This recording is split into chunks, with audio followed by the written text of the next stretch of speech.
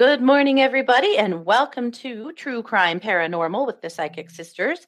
This is Katie Weaver, and I am here with my partner in crime, Christy Brower. Hey, everybody. Good morning. How are Good you? morning. I am well. I'm living the quarantine life and doing all right. Really grateful we're having good weather at this point. Yeah. At least I can go outside, and that is nice. Yep, the sun has shone every day this week. We've had a little rain too, but mostly sunny skies and beautiful weather. Yeah, it makes a big difference, doesn't it? It really does. For sure.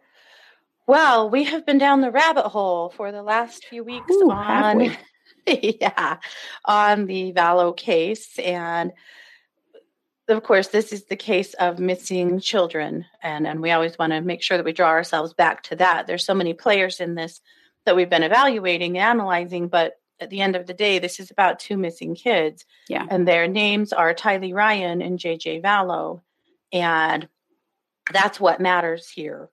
But we have been going week by week and kind of going through each of the main players and their timelines and discussing them. So today we're talking about Alex Cox. But before we get too deep into that, I just want to recap a few things. And that is, this case is taking place in my hometown, well, both of our hometown, and the town I live in and the town that Christy is not far from. And this is happening in Rexburg, Idaho. This is where these kids went missing from. This is an itty bitty town of like 30,000 people, notwithstanding the university here. A crime like this, a situation like this here is so unheard of that it's really turned this town on its ear in a lot of ways. Christy and I, we do True Crime Paranormal. We're both professional psychics. We have chosen to cover this case extensively, partly because it's happening in our backyard, and partly because we do have some interesting insight into it, because we are former Mormons. We were born and raised in the Mormon church, and Mormonism is at the crux of the beliefs of this case. And so unless you've been raised in this religion, there are some things that you probably don't quite get or grasp. And so that's one of the reasons that we felt like maybe we were uniquely qualified to offer a little analysis to this case.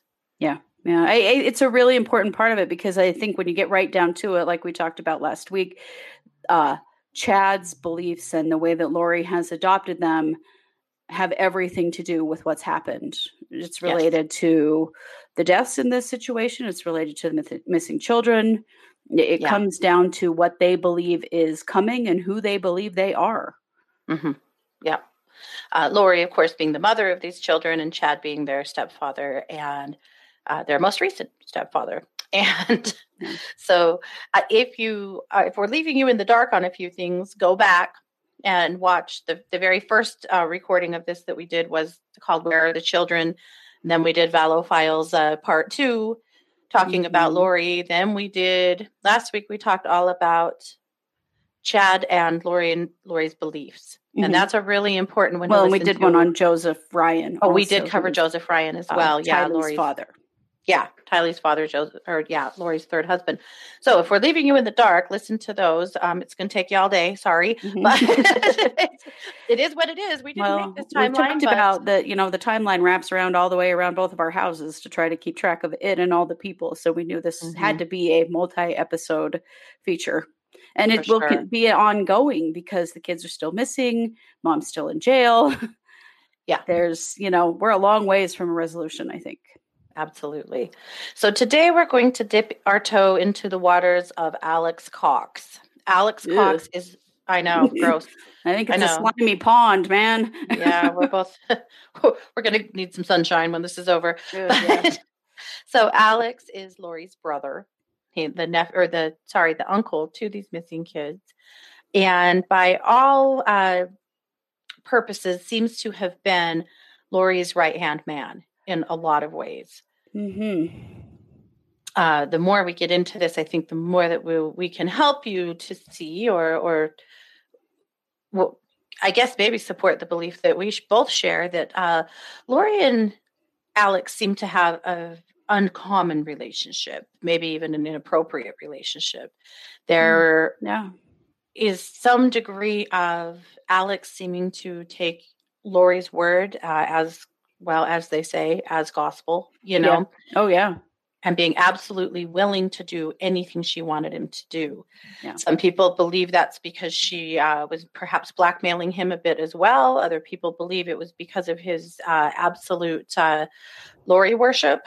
You guys can decide, but or was throw it all out there. An incestuous relationship? That's just my theory, but there's just something strange about a relationship, a sibling relationship in which someone is willing to do anything for their sibling to the point of murder.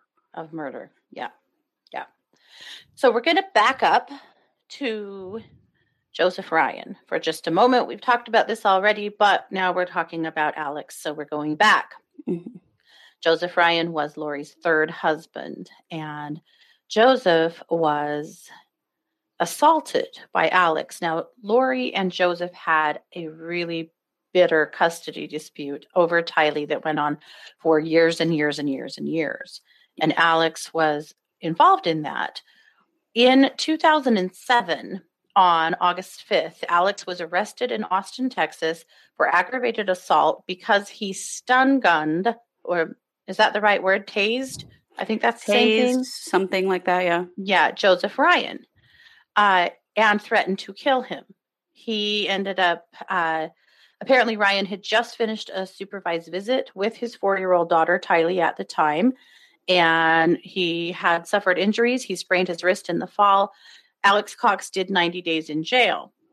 While he was in jail, he sent a letter to a friend asking her to send him Joseph Ryan's picture, address, and license plate in jail, stating it would be popular in here and some of these guys would like to hang out with him. So while he was in jail, he was trying to drum up some aggression against Joseph Ryan. Mm-hmm. Seems that he didn't learn a whole lot. Later on, there is a comedy clip. We're not going to share it here because honestly, we were pretty grossed out by it. And really just don't even need that fool to have any more attention than he deserves. But if you want to go find it, it is kind of interesting. He talks a little bit about how his brother-in-law was a pedophile, which there's absolutely no proof of that whatsoever. Never accused in any way other than by this guy, never accused by his child or even by the child's mother in any public way. No, but says that he was a pedophile, says that he used a stun gun and hit him in the nuts with it, and bragging about it and joking about his time in jail. It's pretty, it's gross. It's typical of this guy, I'm afraid. But anyway, so if you guys want to go find that, you're more than welcome to. But that's a time, interestingly, kind of hauntingly, where he actually spoke about it publicly. Yeah. And then moving forward, so 10 years later, and our understanding is that Alex was a truck driver. I don't have written proof of that, but that's what I'm hearing from others, is that was his vocation, is that he was a truck driver. Just to put that out there. Now, Lori's third husband, Joseph Ryan, was found dead in his apartment in Gilbert, Arizona, of an apparent heart attack. Now, there is two different stories out in the etherwebs here about it. One is that he laid in his apartment dead for 3 weeks before he was found. Other reports are saying that he was in his apartment dead for at least 1 week before he was found. Apparently, a neighbor's dog smelled something and wouldn't leave his apartment alone until they called the police and discovered that there was a dead body inside. The autopsy lists his heart attack, of course, or his death as a heart attack, and he was cremated. But moving into earlier this year in 2020, there was a report that either the FBI or the Gilbert Police Department have reopened that case, and they are investigating Alex Cox in the death of Joseph Ryan. Yep. It's another one of those, he just fell over of a heart attack kinds of stories that keep happening in this case. And it's questionable. It was also an unattended death. And that's why I really question what's going on with the Gilbert Police Department here, because over and over again. Why was this unattended death why was there not more investigation? We're not talking about an 85-year-old man, This is a middle-aged man. Yeah. And there really was no question. They just, well, this is how he died. Well, Yeah. I think now they're probably regretting that and looking back on, is it really? Mm-hmm. And considering, that someone had threatened his life and assaulted him, and, Yeah. the history, the family history here, and Mm-hmm. he's an unattended death. Why would you not be looking into that? Absolutely. You Now, know, luckily there was an autopsy performed before mhm. he was cremated, and so there is, an ongoing investigation, which is interesting. But yeah, there seems to be several balls dropped here. Right. I mean, how far, what was it, a cursory autopsy? What kind of autopsy was it? Yeah, You true. know, Yeah.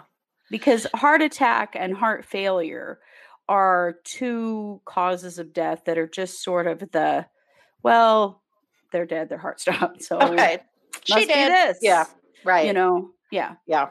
And so that I always feel like that's a concern when there wasn't, Mm-hmm. a medical doctor involved, there wasn't anybody witnessing it, Yeah.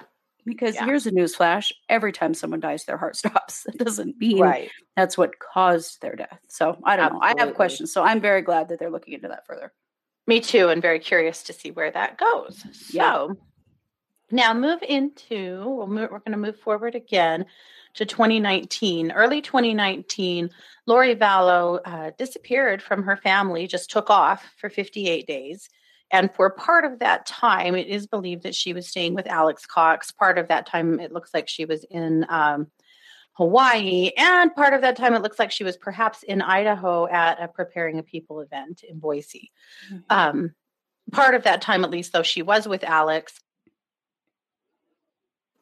In mid-February 2019, there was a report that neighbors reported that Lori and Alex had a knockdown, drag-out fight in the middle of the street in front of Alex's house. The fight between them was so bad that neighbors were considering calling the police. They told the Daily Mail that she was screaming at him and accusing him of bringing shame to their family or disgrace on their family. After it was over, she left the house and didn't come back. That looks like it may have been when she finally showed back up at to her residence with her family that she had slipped away from. So at any rate, pretty interesting stuff. Mm-hmm. Her car was at his house for an extended period, though, and there were many attempts there to serve her with some of the papers that Charles Vallow had filed, including a restraining order. And Mm-hmm. there were orders there for her to have a psychological evaluation. She was never served because they could never find her, being sheltered, obviously, there by her brother. So that happened. Now, moving forward to one of the most notable events here, and that is on the 11th of July. This is when Charles Vallow was shot and killed by Alex Cox. Mm-hmm. Charles Vallow, of course, Lori Vallow's fourth husband and the father of JJ, the younger missing child. Mm-hmm. So the shooting occurred around 8:30 a.m. Cox did claim self-defense. He claimed that Charles Vallow hit him in the head with a bat. We're going to hit the pause button on ourselves right now because I'm going to play for you the 911 call. It's about 7 minutes long. It is well worth the listen. So we're going to step away for just a moment here so you guys can listen to the 911 call, and then we'll be back to analyze that. 911, where is your emergency? It's at 5531 South Four Peaks. I think it's Four Peaks Lane, I'm not sure. I'm sorry, you say you don't know the direction? I don't know the street name, if it's a lane or court. It's 5531 East, though? Yeah, or South? South Four Peaks? 5531 South Four Peaks in Chandler. Is that right? Yes. You need police or paramedics? Both. I'm in police and an ambulance. What's the emergency there? I got in a fight with my brother-in-law and I shot him in self-defense. Okay, let me get the medics on the phone. And is he hurt or is he alive or? Yeah, there's blood. He's not moving. How long ago did this happen? A couple of minutes. Fire department, what is the address of the emergency? 5531 South Four Peaks. And is that a house in Chandler? Yes. And your phone number, please? 480-351-9120. And just repeat the address to confirm it. 5531 South Four Peaks. And what is the emergency? I shot my brother-in-law. Okay, what part of his body is injured? In the chest. I'm sorry, where? In the chest. Okay, is he awake and responsive or unconscious? Unconscious. Okay, is he breathing? I can't tell. Okay, are you willing to go over to him and check? Sure. Okay, do you just let me know if you see his chest going up and down? How old is he? It's not moving. He's 60. Okay, and are you wanting to start CPR? No, I don't know how to do that. I can walk you through it. Okay. And what I want you to do is you're going to put one hand in the center of his chest. Yeah. The other hand's going to go right on top of it. Okay. You're going to interlock your fingers, keeping your arms straight, and you're going to press down hard and fast into his chest. You're going to go 2 inches down and fairly quickly. 1, 2, 3, 4, 5, 6, 7, 8, 9, 10, making sure his chest goes up between each compression. Where's the gun now? It's in the other room. Okay. PD, we're going to stage for you. Okay, thank you. Okay, just keep going with those compressions. PD, did you have any other questions? Yes, what's your name, sir? My name is Alex. Last name is Cox, C-O-X. And where are you in the house now? In the living room. And where is the gun? It's in a bedroom.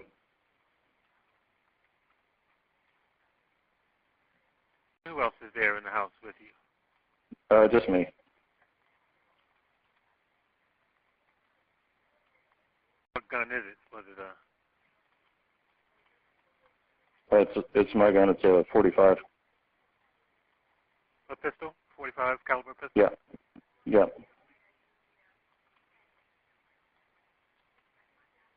What's his name, your brother-in-law? Charles Vallow. His last name, I'm sorry? V-A-L-L-O. Vallow.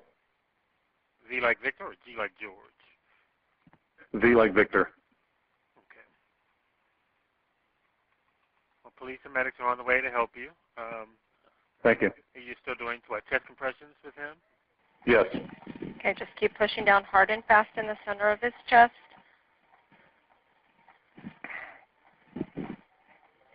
How long ago did this occur? Did it just happen?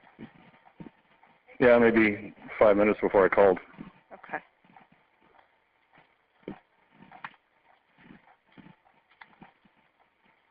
Just make sure you're still pressing down at least 2 inches into his chest, and it comes up with each compression. 1, 2, 3, 4, 5, 6, 7, 8, 9, 10. 1, 2, 3, 4, 5, 6, 7, 8, 9, 10.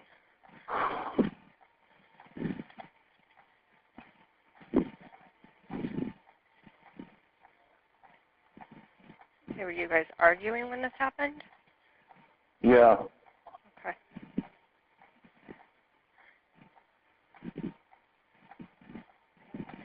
And you said there's nobody else there, just you and him, correct? Correct. Okay.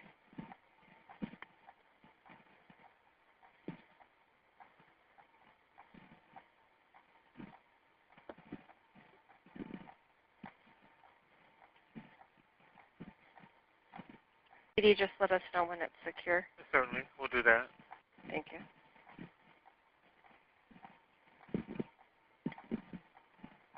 And was he armed also, or just you, or what happened there? Yeah, he came at me with a bat. Anyone been drinking or doing drugs or anything today, or no? I don't know, but I've never seen him that enraged before.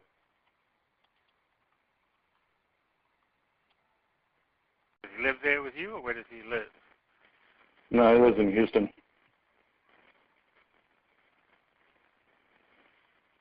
He's married to your sister. Is she? Where is she? Correct. No, I think she's taking her son to school. Okay.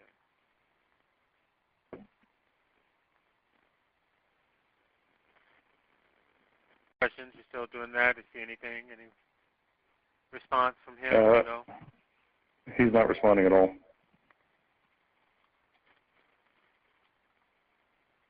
Some officers should be there. Let me know when they get inside to you. Is the front door open? Yeah. It's unlocked. Okay. Can you come out, walk outside with your hands empty? Sure. Are you able to do that with your hands Sure. up and empty? Yeah. Yeah. Your front door, right? Yeah.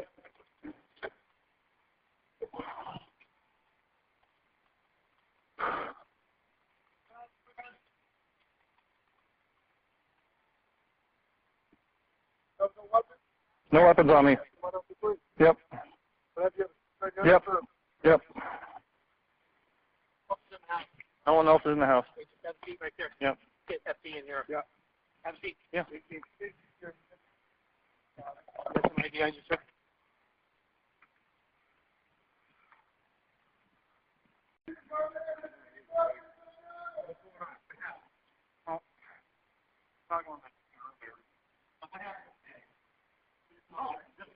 You came with me with a bat? No. You came to pick up his son. No. Yeah.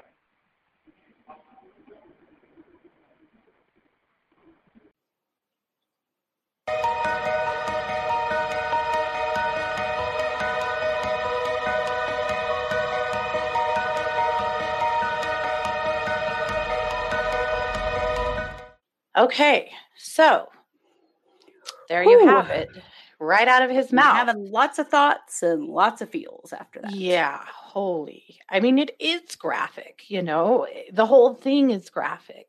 There's also a body cam. There's body cam footage from the police officer. We're not going to show that here, but I highly recommend that you guys go and find it and watch it if you have the stomach for it. Yeah, if you have the stomach for it, it's very graphic. It shows the body, it shows blood. It's, if those things you're sensitive, don't watch them. But But let's talk about the 911 call. First of all, thoughts and feelings. What have you got? Well, first of all, if I had just shot someone in self-defense because I thought they were going to kill me, I think I might have a little more emotion than this dude did. He was so calm and nonchalant about the whole thing. That was so weird. And you could tell it was weird in the 911 operator and the fire department operator that he spoke to. You could sort of hear in their voices. They were like, well, when did this happen? Well, what happened? Why did you shoot him? And you could tell they were like, Jesus, this guy is not upset at all. Don't you think if you just shot and killed someone in your family, that you might be a little upset? Yeah. Freaked out? Something? Yeah, something. Yeah.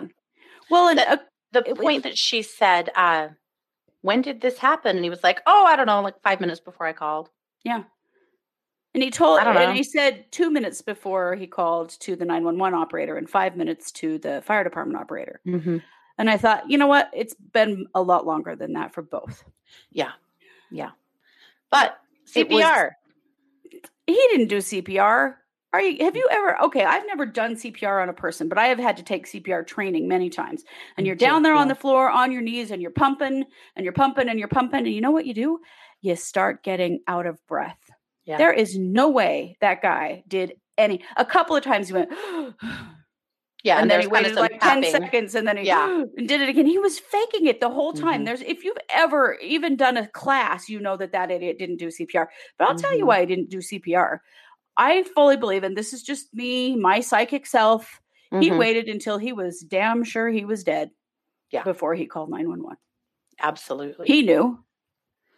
I don't know. I can't tell if he's breathing. Oh, bullshit. Right. He waited until he was sure he wasn't. Yeah. But also in the body cam footage, Charles was on his face. Yeah. So you can't do CPR on somebody when they're laying on their face. No. And so he would have had to have turned him over to perform CPR, which he clearly did not do. That give the police a red flag. Why? When they go and they see that he has not attempted any life-saving anything and said that he did. Yeah. Why didn't that give them a clue that maybe this wasn't just a cut and dried self-defense situation? Yeah. Like that would have instantly set that off in my head. Like, wait a minute, he couldn't have done CPR. Yeah. Like if you were really just trying to defend yourself and not intentionally murdering someone, you would think that you would try to save their life. Yeah. Yeah. One would think. One would think. Yeah. A couple of other things I thought were weird that he was just kind of trying to be obstinate is that he couldn't remember the exact address. Is it lane or road or whatever? Bullshit. He knew. Right. He absolutely knew. And then he spelled Charles' last name wrong. He said Vallo. Yeah. He's standing in this man's house, number one. Number two, that's his sister's last name because she's married to him. And he doesn't know how to spell his name. Yeah. What was that? That was just, please. More redirects. Yeah. Yeah. Just more redirects. Like, I don't know if he said stuff like that to try to sound like he was stressed because he did not sound stressed at all. No, he Nothing didn't. in that indicated to me that he was sorry he had done what he'd done or he was upset or he was scared. Don't you think you might be scared you were about to go to prison for murdering someone? Right. Well, at the very beginning, I shot my brother-in-law. It was self-defense. The way he said that, it was self-defense. What the? Yeah. Don't worry about it, guys. It was self-defense. No big deal. There's a dead guy here, but... Yeah. Oh, is he still breathing? I don't know. I haven't really looked. What? Yeah. But yeah, that was a cut and dried self-defense. Police? Sure. Yep. No, it wasn't. Oh my God. Silver platter. Yeah. Just so strange. The emotional reaction, the lack of emotional reaction, just no way. Yeah. Really, really strange. And I thought that listening, and I listened through the 911 call a few times, I was chilled to the bone by it, honestly. This person had such a lack of conscience. Yeah, nothing obvious. This seemed to be, to me at least, such a planned situation. One thing that always has stuck out to me is that he says that Charles hit him in the head with a bat. Oh, that injury was never treated. It was never addressed. Charles played high school, college, and semi-pro baseball in his younger years. Yeah. Have you guys ever been hit with a bat? Yeah. I have on accident in coaching kids before. And it hurts like hell. And I'm talking about kids. Yeah. Charles was a big man and had, semi-pro baseball skills. If he had truly and purposefully hit Alex in the head with a bat, he would have been the one making the 911 call. Right. That Absolutely. made no sense to me at all. No. None at all. And the fact that there was really no follow-up on Alex's injury, just so weird. Again, it was made just me like go, they so easily accepted this story. Right. And that no one, including Charles Vallow's ex-wives, his adult children, his adult stepchild, none of them could corroborate that there'd ever been violence in Charles, that there'd ever been violence. Was there an altercation? There was an argument, I think. Was it absolutely provoked by Alex and Lori? I believe it was. Planned down to the Alex having a gun on him? Yes. Yeah. And there is, interestingly, you can also, in the body cam footage, and then there's other footage of Lori and Tylee's interviews with the police. As of a certain date, there actually hadn't been a released. This was as of February. Alex's statements had not been released. I still don't think they have been. I have not seen them. No, but they're back to investigating this now. Yeah, they're back to investigating. They screwed up. But Lori and Tylee's stories are very strange. Tylee's is so rehearsed and odd. Oh, it is. But it doesn't match her mother's. I would be so curious Lori to see what Alex is saying. And flips her blonde hair the whole time. Oh, it's just sickening. Yep. And then, of course, later that afternoon, they actually throw a big pool party at that house. Yeah. And neighbors report that there were a lot of people there. Yeah. So bizarre. Well, the other bizarre part of this is that when they ask Alex, is there anyone else in the house? No, my sister I think she took her son to school or something. Or something, yeah. Or something. I don't know. What? Yeah, I'm not sure where alone. she is. I'm not sure where she is. I think she took her son to school. Yeah. You just murdered her husband, dude. And she just got in the car and took her kid to school. I mean, it's just, I mean, I'm sorry, but I think Barney Fife should have been able to see through this if you are old enough to know who the hell I'm talking about. let alone, I don't know. I've got questions about the Chandler police. Yeah. But I also Spoiler have alert, questions he's about not a some of big the other purple police dinosaur. in this situation. Yeah, no. Yeah. No, he is not. But it just, it blows me away. Like, this story is, it's so bizarre. Like, was this just the easiest thing to accept at the time, that then it was easy? Did they just have bigger fish to fry than a domestic dispute, and they just let it go? Unfortunately, it just seems like clear back to, you know, the divorce and custody case with Joseph Ryan.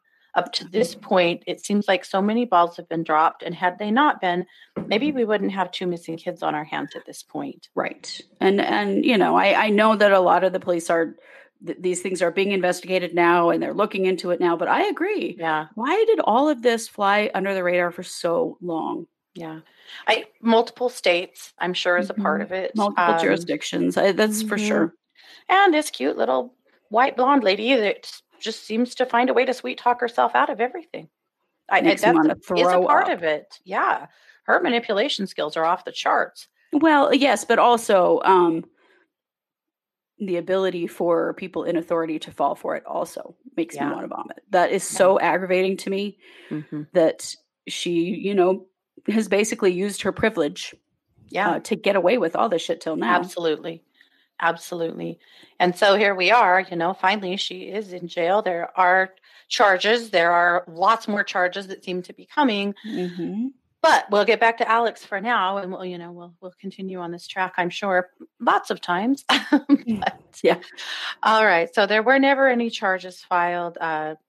We go through Charles's, charge. There, all of the things that happened with Charles, that we already had reported that, so we won't keep going here, but we'll keep going on.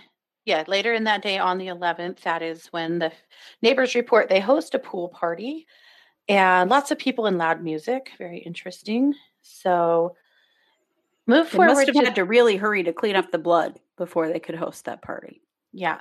Now move forward to the 28th of August in Rexburg, Idaho. The townhome that Alex Cox was purchasing was taken off the market. It's believed then that was when he purchased it. So eventually, Lori and Alex and Melanie Boudreau all purchased or rented townhomes in the same complex in Rexburg. They were all neighbors for a short time. Just a mile or two from you. Yes. Yep. Not very far from me at all. And so that was on the 28th of August that his apartment came off of the market, interestingly, or townhome. They were actually townhomes. But, and just a note, on the 2nd of December is when that apartment was listed for rent, or that townhome. I'm seeing it listed as apartment. They're actually townhomes. I guess it doesn't matter. Yeah. But anyway, it was listed for rent on the 2nd of December. Looks like the rent was reduced on the 3rd of January, shortly after the case went public, and it was sold on the 10th of February. So it did sit empty for a while. So why did Alex move to Rexburg? Well, I mean, to be closer to Lori is the only, great explanation, except for that I do feel like they were trying to get out of Arizona. They got away with something. And I do feel like they were trying to get out of Arizona, and Lori was coming here because she was following Chad. So, of course, her other little followers came too. Yes. This also goes along, though, with the beliefs that they were gathering. She was a god or goddess that was in charge of gathering the 144,000 together to be prepared for Christ's second coming in July 2020. Those are a part of Lori's belief system. Apparently, they needed to be here in Idaho to do so. So those are just some dates that are of interest. And so at some point there, after the end of August, Alex did move here to Rexburg and live in a townhome here. On the 8th of September, 2019. That is the last day that Tylee Ryan is seen alive. There are pictures of her and her mother and Alex and JJ in Yellowstone Park. And of course, that's the last time anyone ever saw Tylee. Now, obviously, we know that it was that JJ came home and was seen a few more times before he officially disappeared. Yeah. But that was the last time that Tylee Ryan was seen, and she was with Alex on that day. Yeah. Now, we'll jump forward by almost a month. Brandon Boudreaux. Brandon Boudreaux is the nephew by marriage of Alex Cox. He was married to Melanie Boudreaux, who is Alex's niece. Now, there's a piece of this story that's kind of missing. I wish I had better information. Maybe we'll come up with it later. I have hunted and hunted. I've read things before, but I don't have it all together. Hopefully we will. But there is a sister to Alex and Lori. There's a brother, too, named Adam, who's really tried hard to stay the hell out of this for obvious reasons. But Alex and Lori had a sister. That sister died quite a few years ago, supposedly, or according to reports, by complications of type 1 diabetes. That is Melanie Boudreaux's mother.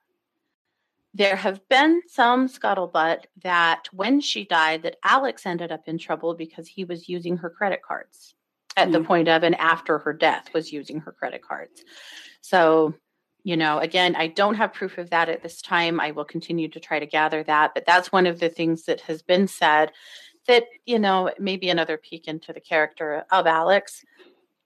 I'm not saying that Alex killed his sister. I'm not making any, assertion. I don't know that. I do know, though, that there's yet another death around them and maybe mismanagement and mishandling of it. Yeah. But so that's how Melanie Boudreaux ties into the story. She was the niece of Lori and Alex and appears to be, especially if you read the transcripts of her new husband, Ian Pulowski, was a very devout follower of Lori and Alex. Lori, not even Alex, of Lori and her belief system, and Chad. Yeah. And Chad. So back in Arizona on the 2nd of October, Brandon Boudreaux, this is the soon-to-be ex-wife, or ex-husband, of Melanie, was shot outside of his home in Gilbert, Arizona, around 9:30 a.m. The shooter was driving what has been now identified as Tylee Ryan's 2018 Jeep Wrangler. It was owned by Charles, who then I guess was owned by Lori. It's registered in Charles Vallow's name. It had Texas plates. And Boudreaux and his private investigator did identify Alex Cox as the shooter. He did not kill him. He missed him by inches, shot out the window of his Tesla, and he managed to get himself and his children to safety because at that point it occurred to him or appeared to him that perhaps he wasn't safe after being shot at and after seeing what happened to Charles. He managed to become safe, get him and his children safe. And, I think that had he not taken some steps to assure their safety, it really makes me wonder. Yeah. If he was next on the list. Well, he was, obviously. This isn't the only failed attempt on one of the people in this situation who did die, because it was a failed attempt on Tammy Daybell as well. Yes, there's a failed attempt on Tammy Daybell. Now, there's some interesting information about that. About at this time about a storage unit that Lori had acquired in Rexburg. And the tapes from the security tapes from the storage unit show on one day Chad and Lori coming into the storage unit, working together to carry in what looks like a spare tire and the seat out of a Jeep, or presumably so. And that was the day, or I believe the day before, Brandon Boudreaux was shot at. The day after Brandon was shot at, there is footage of Lori and Alex coming back to get it, taking the seat and the tire out of the storage unit. putting it presumably back in the Jeep. Yeah. So who was driving the Jeep? Because it seems as though, and this is what Brandon Boudreaux and his attorneys are saying, is that Alex was in the back of the Jeep shooting out the back window. So who was driving the Jeep? Yeah. It wasn't Lori, because she was she was shown, in footage in Rexburg. It doesn't appear to be Chad. He was also in Rexburg. So that is always of interest to me, that somebody was driving that Jeep. There have been allegations that it was Tylee that was driving that Jeep. Yes, but this was in October. I know. So we don't know. No one knows. But that is one. That is one of the stories out there. But it doesn't line up with her. No one seeing her. But that was one. Now, obviously, we know that Alex has been to jail. He's been into trouble. It's not a stretch for me to think that Alex has friends in low places. But for sure. Maybe it wasn't that big of a stretch to think that he had somebody that would drive the Jeep, no problemo, or that it was someone else involved in this case. Could it have been Melanie? She says no. She claims that she has no idea it happened, but somebody does. So that's all. Those are points of interest at any rate.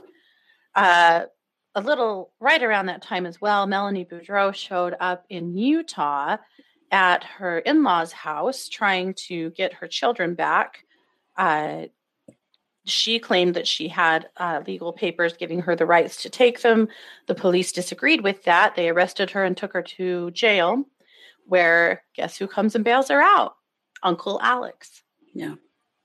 So, boy was getting around. I have lots of questions right now about that, because where was the money coming from? I mean, between the three of them, they either or purchased 3 townhomes or rented them. They were all moving to Rexburg. It doesn't appear that any of them were working. No. And Alex was all over the place. Yeah. Where was the money coming from? Yeah. I think that's a big question that has not been answered yet in this case, because there seems to be a lot of money that seems to have no source. Yeah. Because we know Lori didn't have it because she didn't get Charles' life insurance. Right. Now, then we have, of course, the death of Tammy Daybell. Well, back up.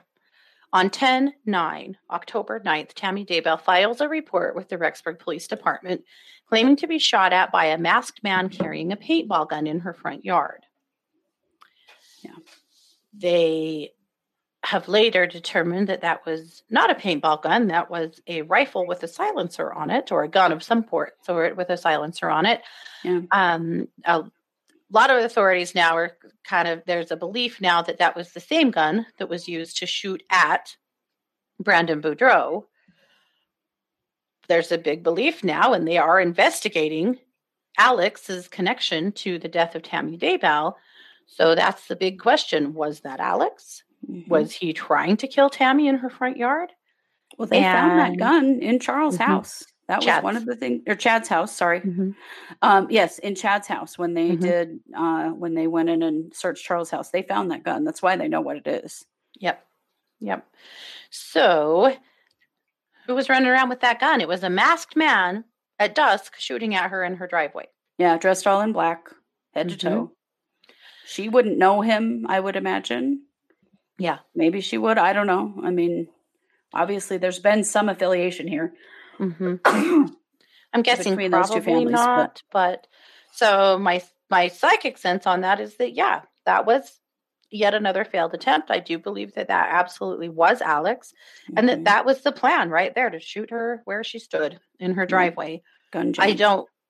Gun jammed. I'm going to say right now that I believe that it's my personal belief, spidey senses here, that Alex was a bit low IQ. I don't think he was very smart. I feel like he made a lot of mistakes. I feel like he was just, following the marching orders of his sister. Didn't think for himself much at all. Very impulsive also. Just very impulsive. Yeah, and easy to manipulate. doesn't seem like Lori had a hard time getting him to do what she wanted him to do. No, not at all. He seemed to be willing to do whatever she wanted. I do also, and again, this is entirely my own sense, and so don't ask for proof. I don't have it. I suspect that Alex had some of his own vices. I suspect that he had sex addiction. I suspect that he had some issues with, not with alcohol, not with drugs, sorry, but maybe with alcohol. I mean, these were Mormons, but I don't think that he was nearly as devout in the sense of, marching by the beat of the Mormon drum so much as his sister did. It didn't seem to be that way in other areas of his life. And in watching his stand-up comedy, it didn't seem to be. But he reeks to me of someone who has some issues with sex addiction and, maybe more. Yeah. I'm gonna validate that. Very familiar with the energy of a problem like that, and it definitely does. It does feel that way to me as well. When I was looking into the fight between the two of them, and what could she have been so mad about, and what was Alex doing that she said was bringing shame to their family? And I really felt like this had to do with his behavior around sex and sex addiction. Something that she wasn't in control of, that Lori wasn't in control of. I agree. And that's what it really came down to, is that she was very angry with him for doing something that she had told him not to do. Now, on the 5th of November, 2019, the police show up to do a welfare check on the kids. And they run into Alex and Chad out front while they're trying to find Lori's townhome, right? And two things happened. Chad acted as if he didn't know Lori very well and didn't know her phone number, which was pretty odd considering they were married. Yes. But, that was his first misdirect of the police. Alex told the police that JJ was with his grandmother, Kay Woodcock, in Louisiana, which was a strange thing to say considering that it was Grandma Kay in Louisiana who had called for the welfare check. Exactly. But they both had lied to the police to their faces and tried to misdirect at that point. Always covering for Lori, always. Oh, yeah. Now, on the 27th of November, Alex moves back to Arizona. That's when he vacated that townhome. On the 29th of Arizona, Alex gets married. He marries a woman named Zulina Pastinas in Las Vegas. Same weekend that Melanie Boudreau marries Ian Pulowski. The four of them go. Interesting. According to the owner, they got married. They got married at a chapel of love in Vegas. The minister spoke about it later, saying there was a lack of emotional response and that they were very cold. It was all business. They wanted to get in and out. The service lasted for 8 minutes, and the only witness was the chapel security guard. Yeah. Interestingly, Alex takes Zulima's last name. Is this another attempt to just escape the public eye? Is this another attempt to close themselves off a little from the police that might be closing in? You can make your own decision about that. Right.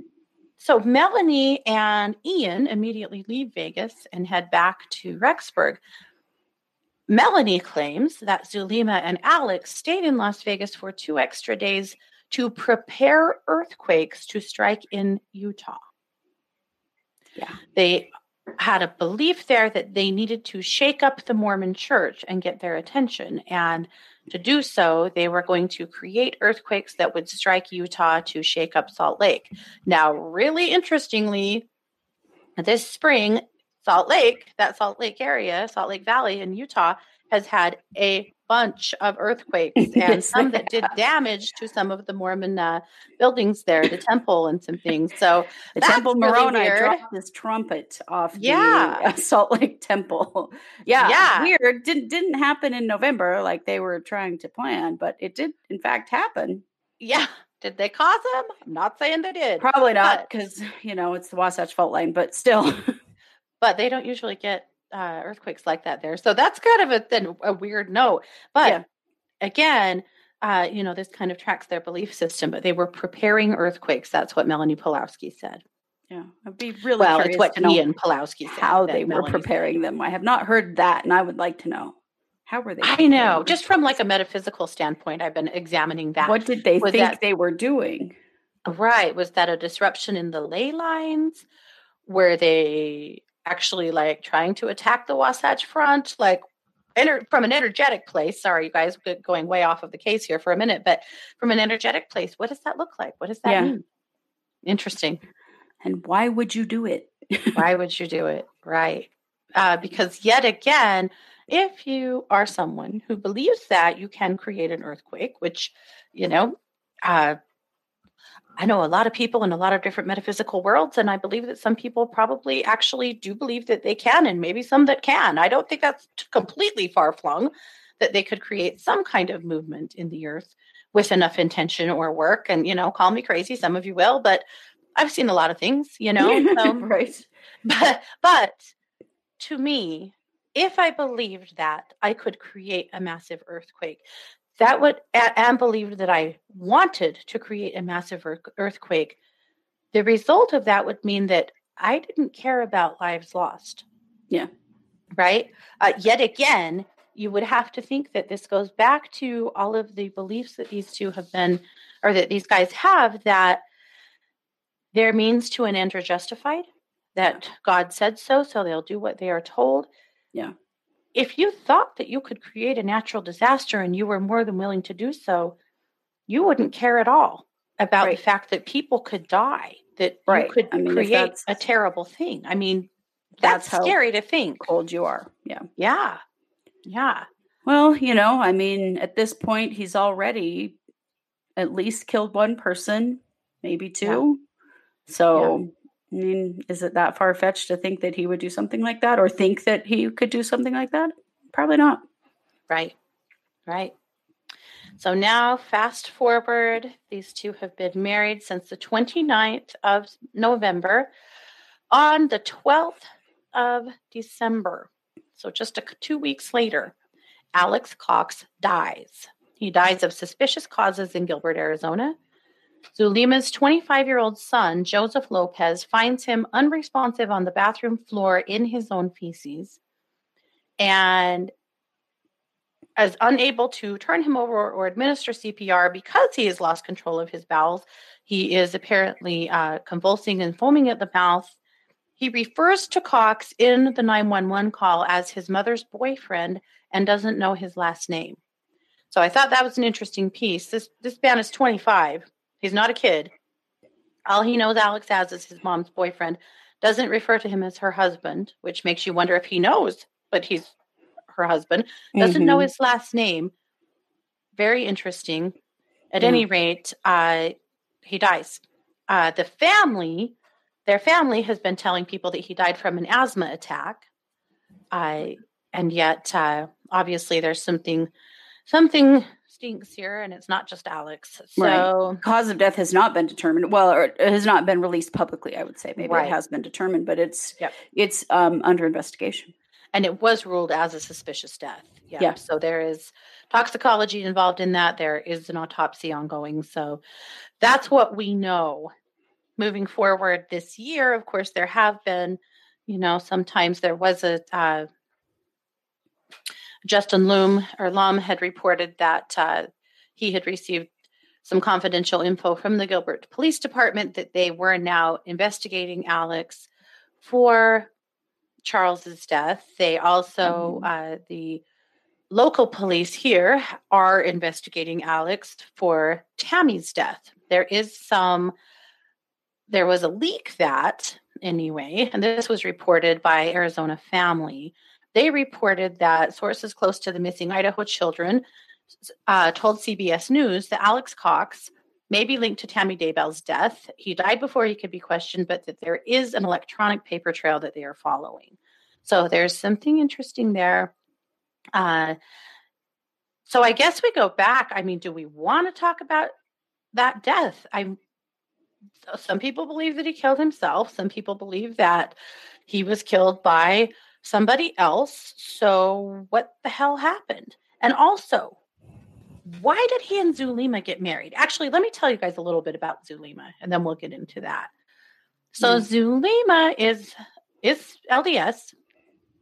She is, pardon me, she's a self-professed emotion code practitioner. Some of you guys know what that is. It's a pretty common energy work type modality. Mm-hmm. She lists cuddling as one of her services in her profile, interestingly.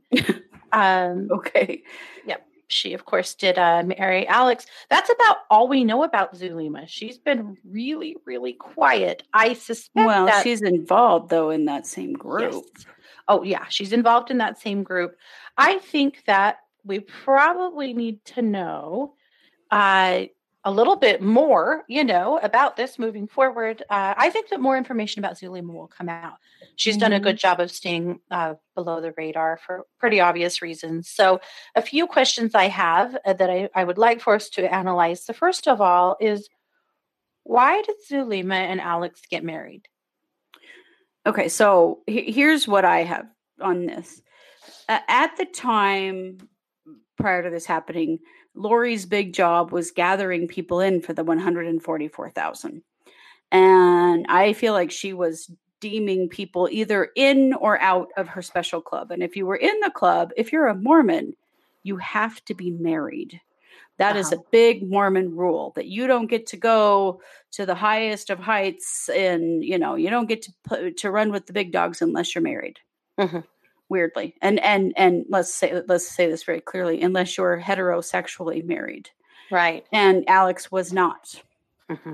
And also, well, keep going. I have another question for you on that, but keep going. Yeah, okay. So Alex was not, and obviously has maybe had some issues in the past. I don't think Alex had ever been married before. And Zulema is supposedly one of these, high ups in this group, preparing of people or whatever they're going to call themselves now. I don't know. And so I feel like Lori was trying to connect him to someone in that organization, just like she was now connected by being married to Chad. Mm-hmm. And I feel like there was also this stuff with Melanie where they had determined that Brandon Boudreaux was not in the club. And so they needed to hurry and get her married to someone who could be in the club. And they got her married really quick to poor Ian Pulowski, who had no idea what he was getting into. Oh, yeah. But I do, I think that it has something to do with, qualifying for the 144,000 bonus club. Yeah. Okay. So a few questions or things to know on that. Yeah, they had, there was a talk that, Melanie had said that Brandon was also one of those zombies, that had been taken over by a demon or something. Yeah. Wasn't good enough for the club at that point. Yeah. There's also been some speculation that Alex was actually gay. Yeah. And that makes me wonder a little about like the fight in the street. Mm-hmm. And makes me wonder about, the fact that it does appear that he's never been married before, that this marriage of sorts seemed to be a very business-like deal. Mm-hmm. It really makes me wonder if Alex was gay, but that was totally not okay in their organization. That's been my impression. Totally not okay. Yeah. That Lori's trying to make him fit in, as she has always done, I think, trying to make him fit. And that this was another step of that. And I agree that the name change also was to protect him. If he no longer went by Cox and he was living in a different state, it may be harder to find him if they ever decide to, actually look into Charles's death. Yeah. Yeah. And maybe Joseph's too, Yeah. Yeah. Okay. Well, they have reopened Joseph's death and they are investigating Alex Cox. But again, being dead and all, it's quite inconvenient, but what do you do? At least it would be nice to have some of this zipped up. At least to know the truth of it. At least to know what actually happened, and at least get the players who are still living some consequences for all this craziness. Yeah, absolutely. Because he didn't do those things of his own volition. He didn't. No. He did those things because Lori wanted him to do those things, like he's done so many other things. So I have seen this happen before with not in this case, but in other instances, where the ringleader of sorts basically controls people through their whims by telling them that God said so. Yeah. I had a dream. I had a vision. Going on here. Mm-hmm.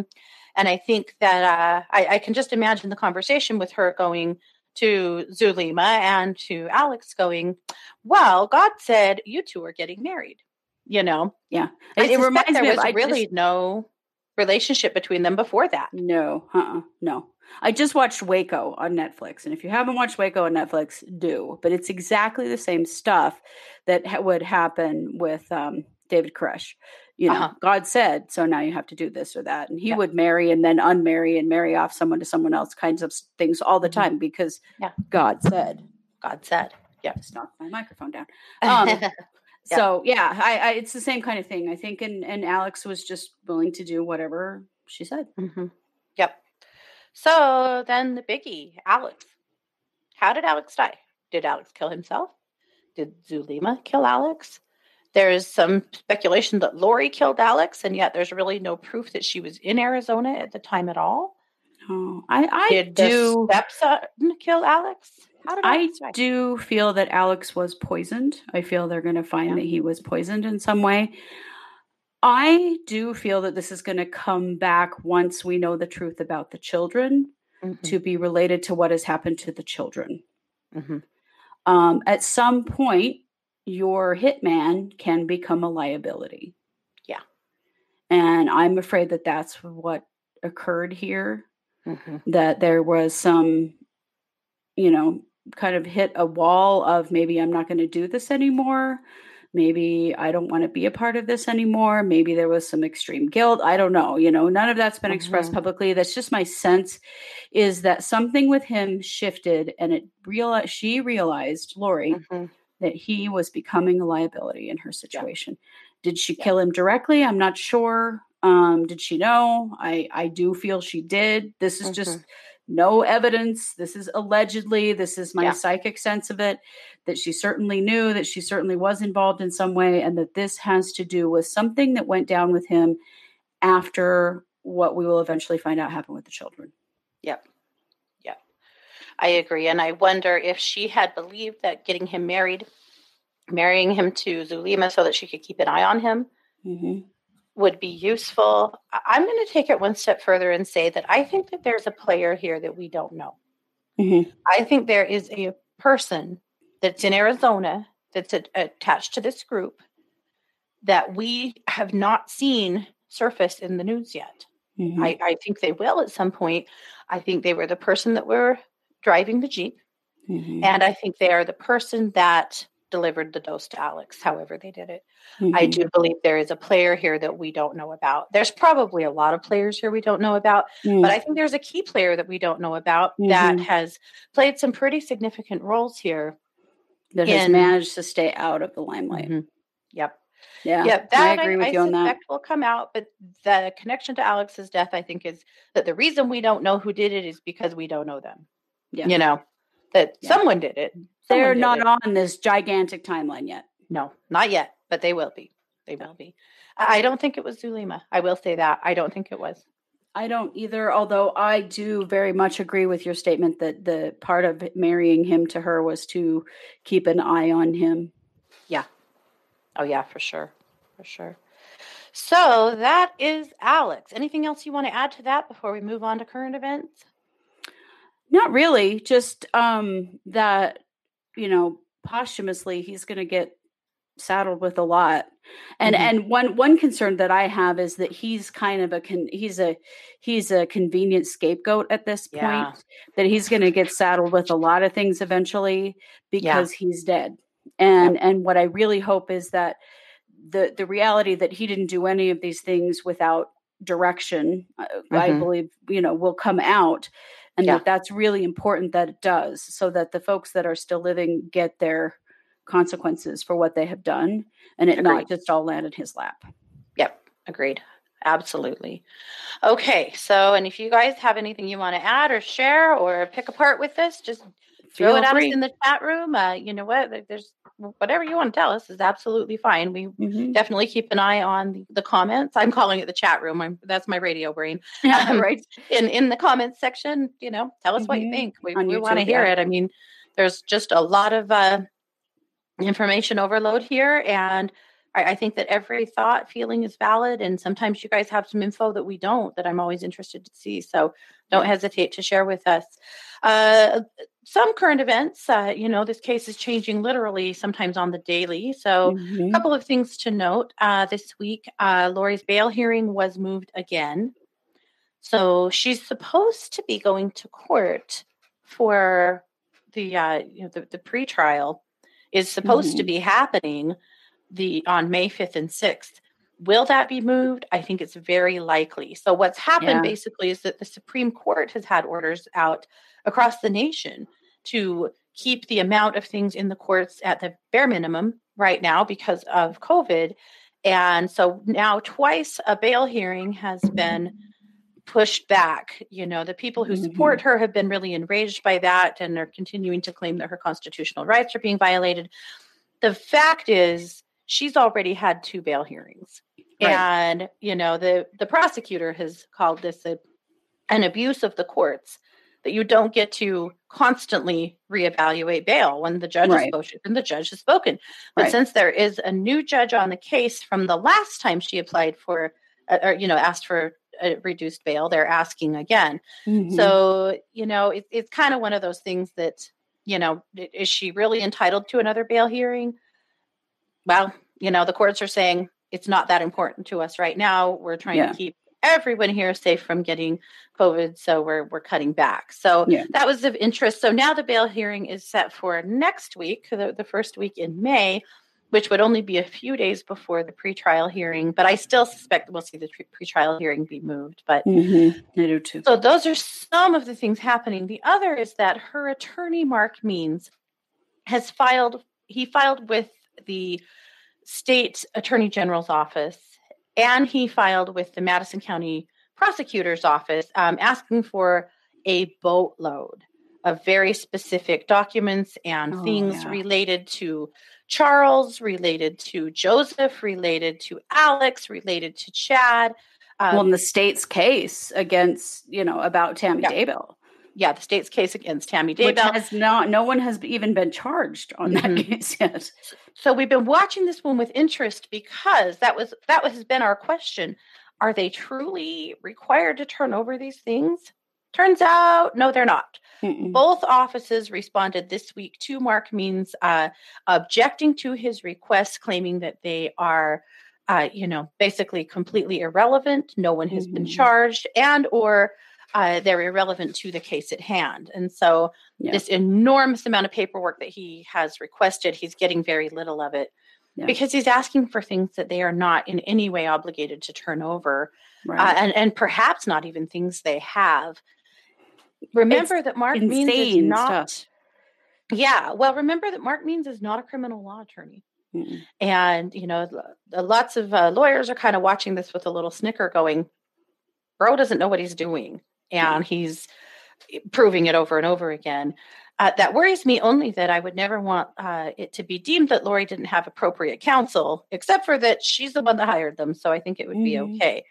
The other thing that came out, though, was a witness list, a potential witness list of witnesses that could be called in Lori's current charges. Now, Lori's current charges are 2 counts of, help me. Child abandonment. Thank you. Felony child abandonment. Felony child abandonment. And then there's 3 misdemeanor charges relating to, failure to appear, with the kids back in January, and lying to the police, asking her friend to lie to the police. Asking her friend, Melanie Gibbs to lie to the police. Gibb. Yeah. So those are the charges.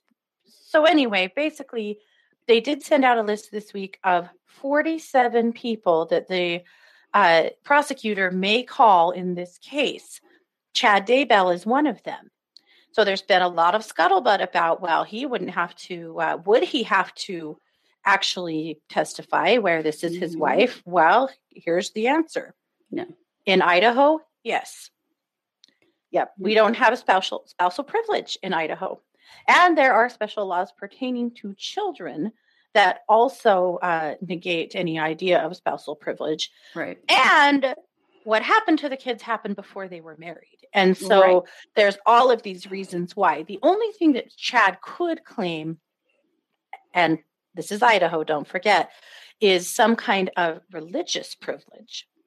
And so, and he might. Great. He Here probably we go. Well, we've also talked about that he may, in fact, plead the Fifth, invoke the Fifth Amendment, as, because it will be self-incrimination. And so there's some questions about all of that. What I thought was very funny is that the news published this list with the headline, "Are you on the list?" Because it was so many people. It was like, you better check. Maybe you're on this list.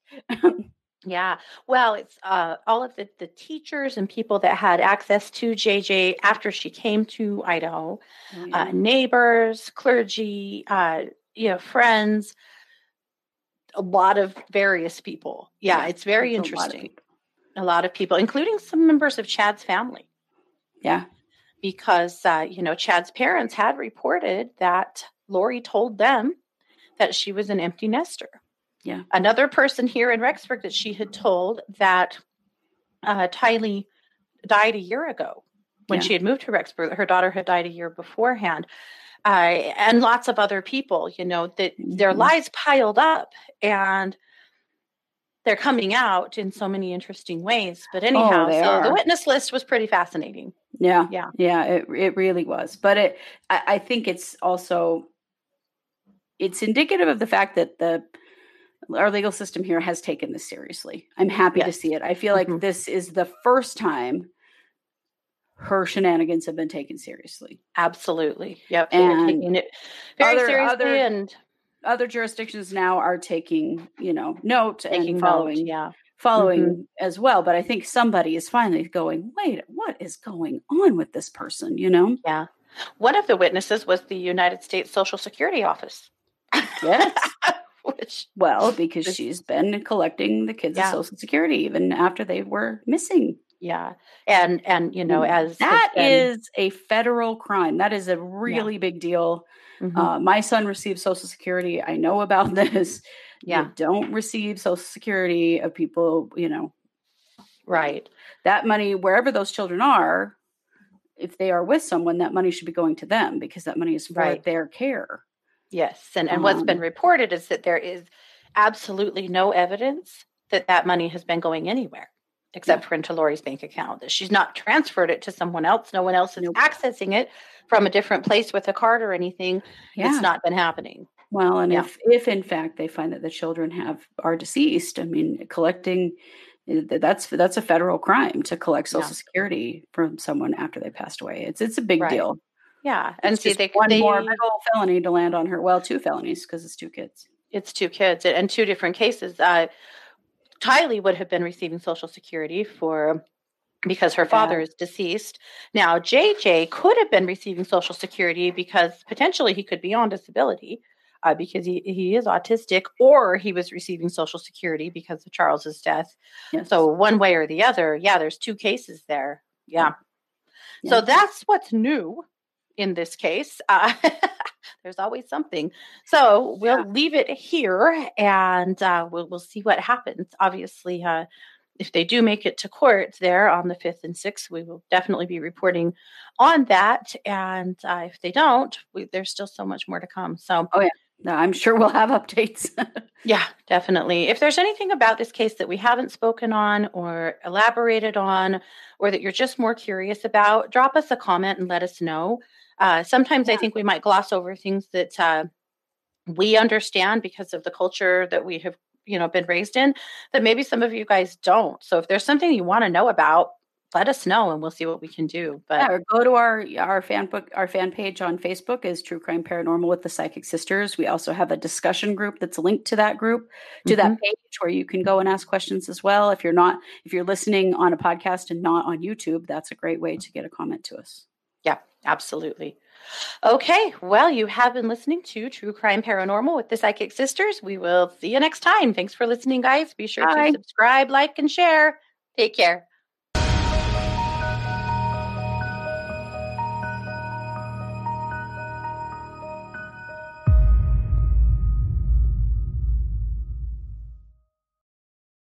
If you're enjoying this podcast, don't forget to like and subscribe on your favorite podcast platform.